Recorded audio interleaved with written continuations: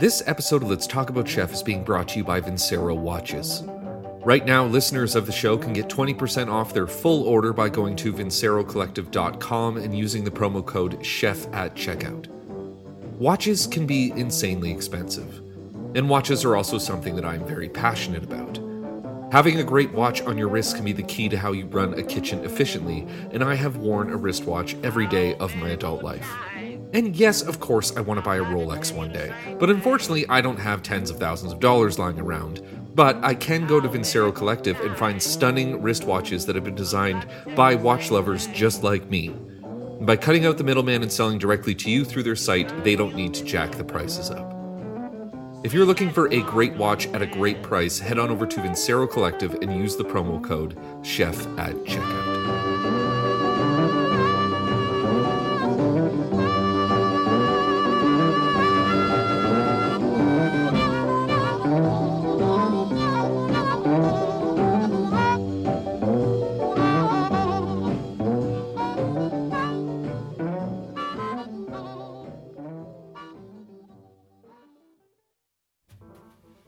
Tomorrow is the Super Bowl, and even if you don't like American football, it is a day that people gather to watch a game, watch commercials, and eat.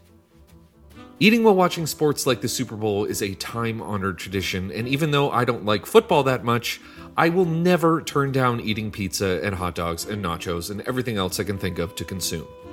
But thinking about the upcoming Super Bowl made me think about where eating in stadiums comes from. How far back in the history of food and sports really go. And as with all episodes of this show, I started looking into it, and it was a fascinating story of how this signature style of food came to be. And so, on this episode, we are going to talk about food in stadiums. And why? Because I'm Brian Clark, and this is Let's Talk About Chef.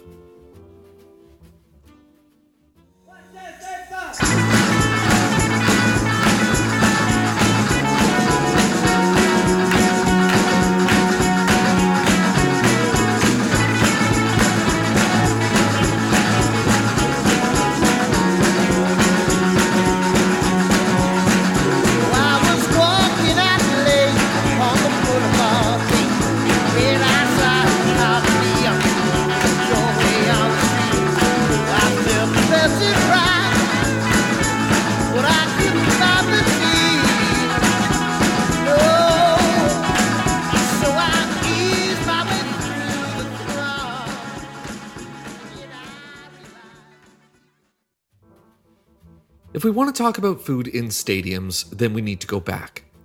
Way back to the Roman Colosseum. When they weren't pitting gladiators against one another or even filling the gigantic stadium floor with water and reenacting entire naval battles, exotic animals from all over the Roman Empire, which was the entire known world at the time, would be brought in and would fight against one another or be hunted in front of thousands for sport.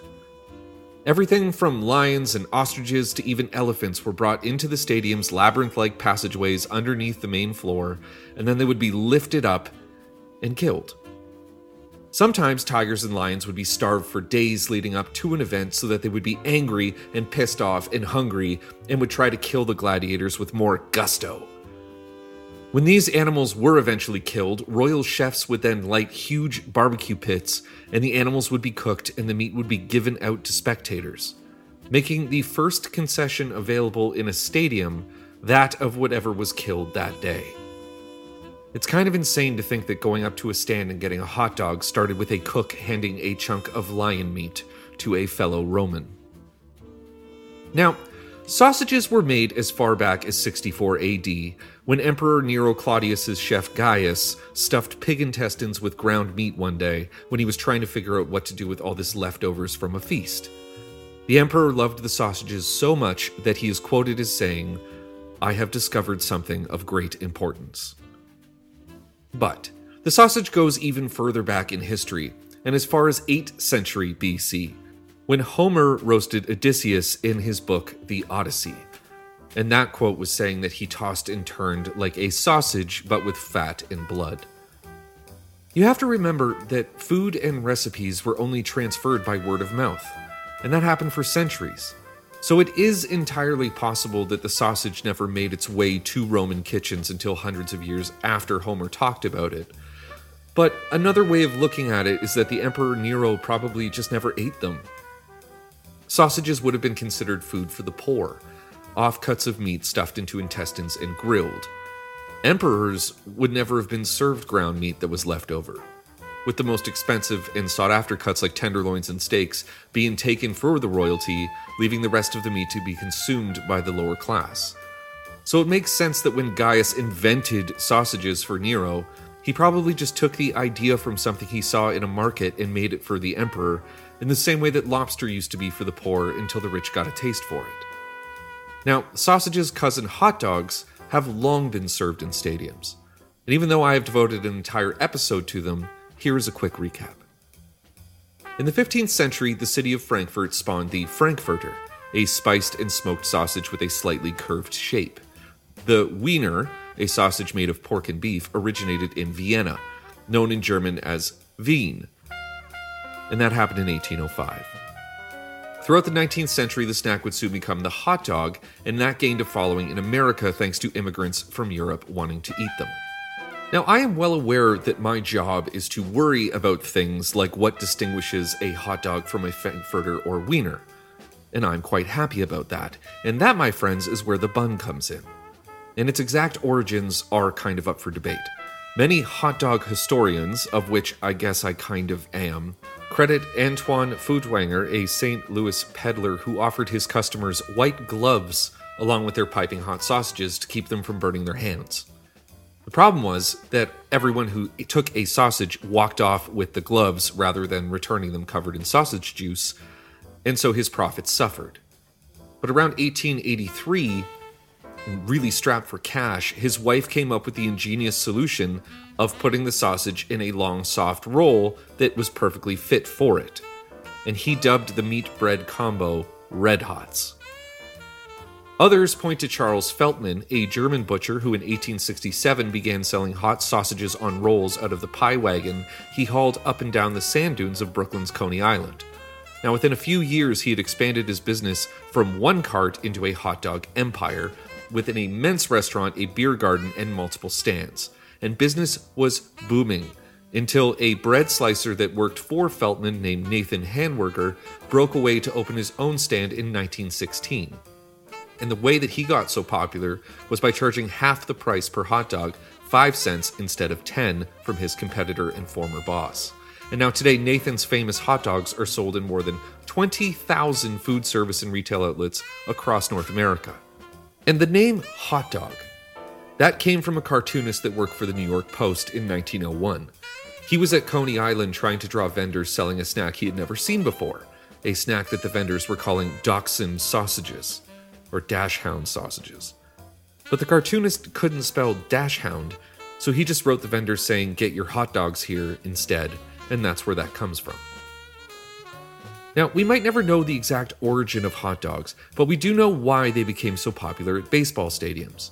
It was actually a British immigrant named Harry Stevens who came to Ohio from London in the 1880s, and when he got to Ohio, he fell in love with baseball. One day when he was at a game, he saw that himself and everyone around him was starving, so he decided to open a business at the ballpark. And before long, Harry M. Stevens Incorporated was bringing hot dogs, soda, and peanuts to parks, not just in Ohio, but all over the country. In 1893, at the same fair that launched the hot dog to the world, Frederick Ruckenheim and his brother Louis ran a popcorn cart. Now, popcorn was great, but over the years they had started messing around with their recipe, eventually adding peanuts and molasses to try and stand out from the competition.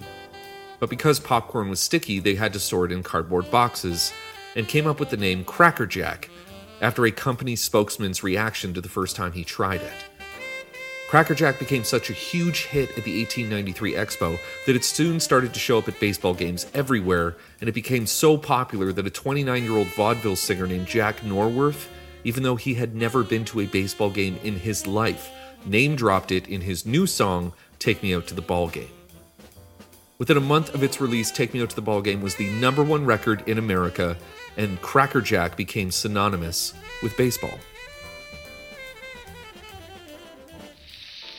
Take Me Out to the Ball Game, sung by Edward Meeker,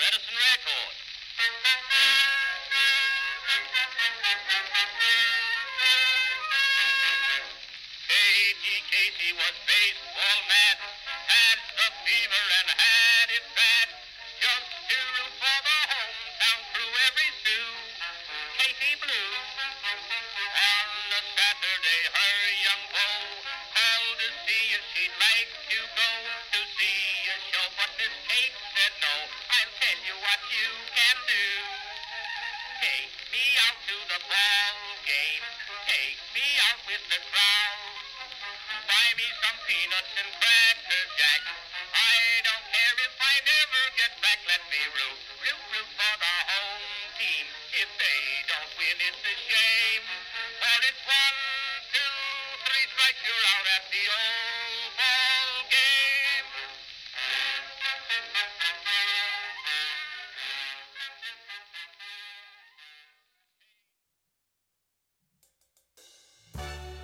This episode of Let's Talk About Chef is being brought to you by the New York Times.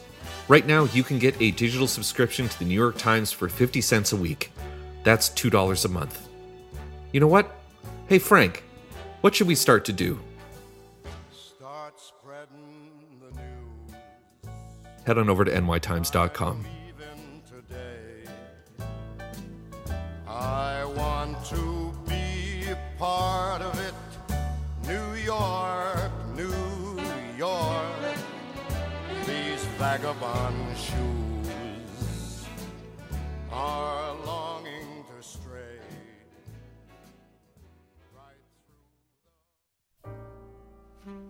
Peanuts have a long and terrible history. Spanish conquistadors exploring the New World were first introduced to peanuts in South America, most likely in Brazil and Peru. They took the peanut plant back home to Europe, and it quickly spread to Africa and Asia. In the 1700s, slave traders brought the peanut back across the Atlantic, using it as a cheap food source for African captives on their ships. They would toss handfuls and bags of peanuts into the holds of their boats to keep their enslaved captives alive on their journey across the ocean. Once back in America, plantation owners started to grow the peanuts to continue to feed livestock and to feed their slaves. The peanut continued to be a food for the poor until American Civil War, when troops on both sides of the conflict recognized the peanut as a cheap and inexpensive way to stay fed. After the war ended with the Confederate Army being defeated, demand for peanuts kept growing, and so vendors started to sell freshly roasted peanuts on street corners and markets, and eventually that led to selling paper bags of peanuts at baseball games. In the early 1900s, George Washington Carver, who was a renowned botanist and son of a slave, started to research peanuts as an alternative cash crop to cotton, and it's because of him that peanuts started to be grown all over the South.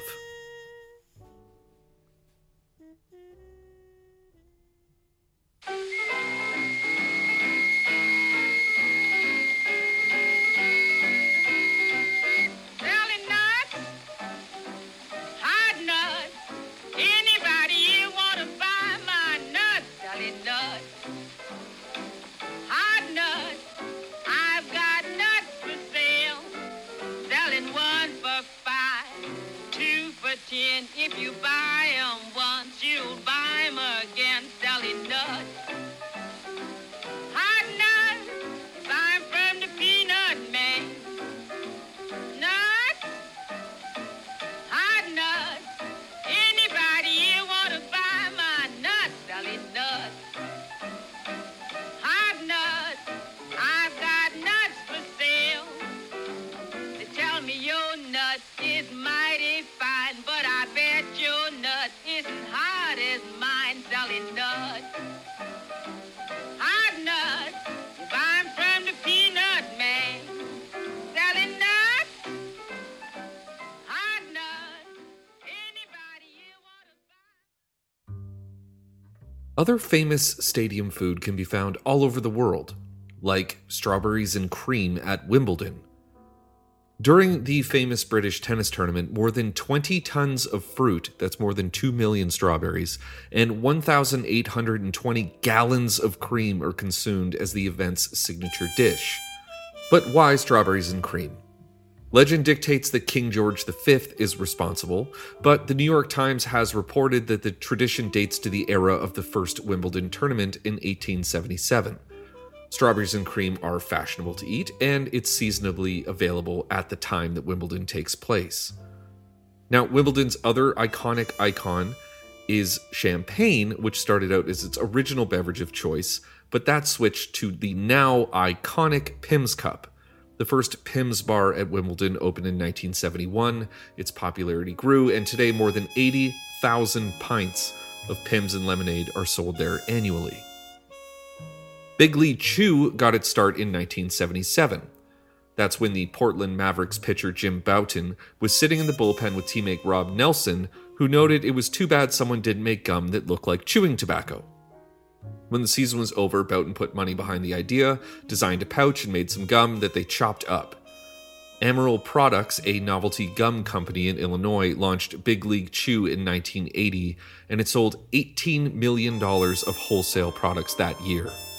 As Bouton's site notes, the gum still sells today, having thankfully replaced chewing tobacco at many high schools and colleges.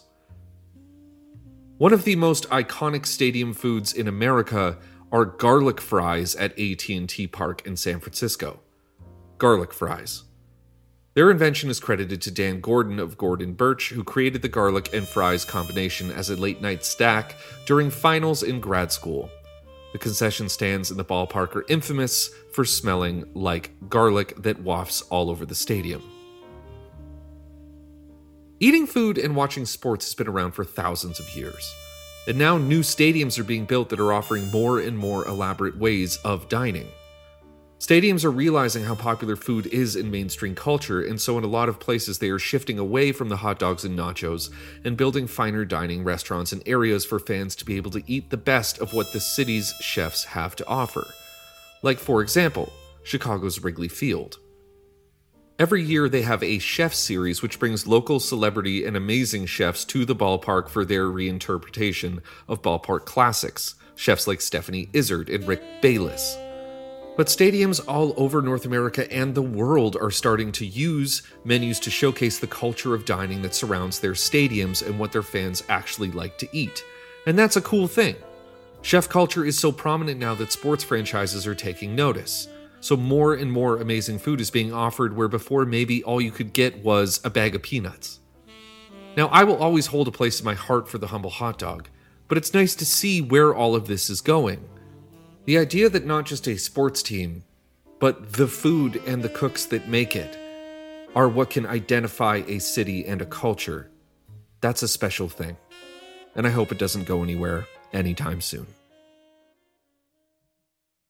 I hope that you enjoyed this week's episode of Let's Talk About Chef. It was written by me, Brian Clark. If you want to write into the show, you can send everything to letstalkaboutchef@gmail.com, or you can follow me on Instagram at Chef Brian Clark. I want to thank Vincero Watches and the New York Times for letting me talk about them, but more importantly, I want to thank you for listening. If you can do us a favor and tell someone that you would think would like the show, we can be found wherever you listen to podcasts. We will be back next week with another new episode, and so until then, as always, I'm Brian Clark. Have a great service, and have a great week.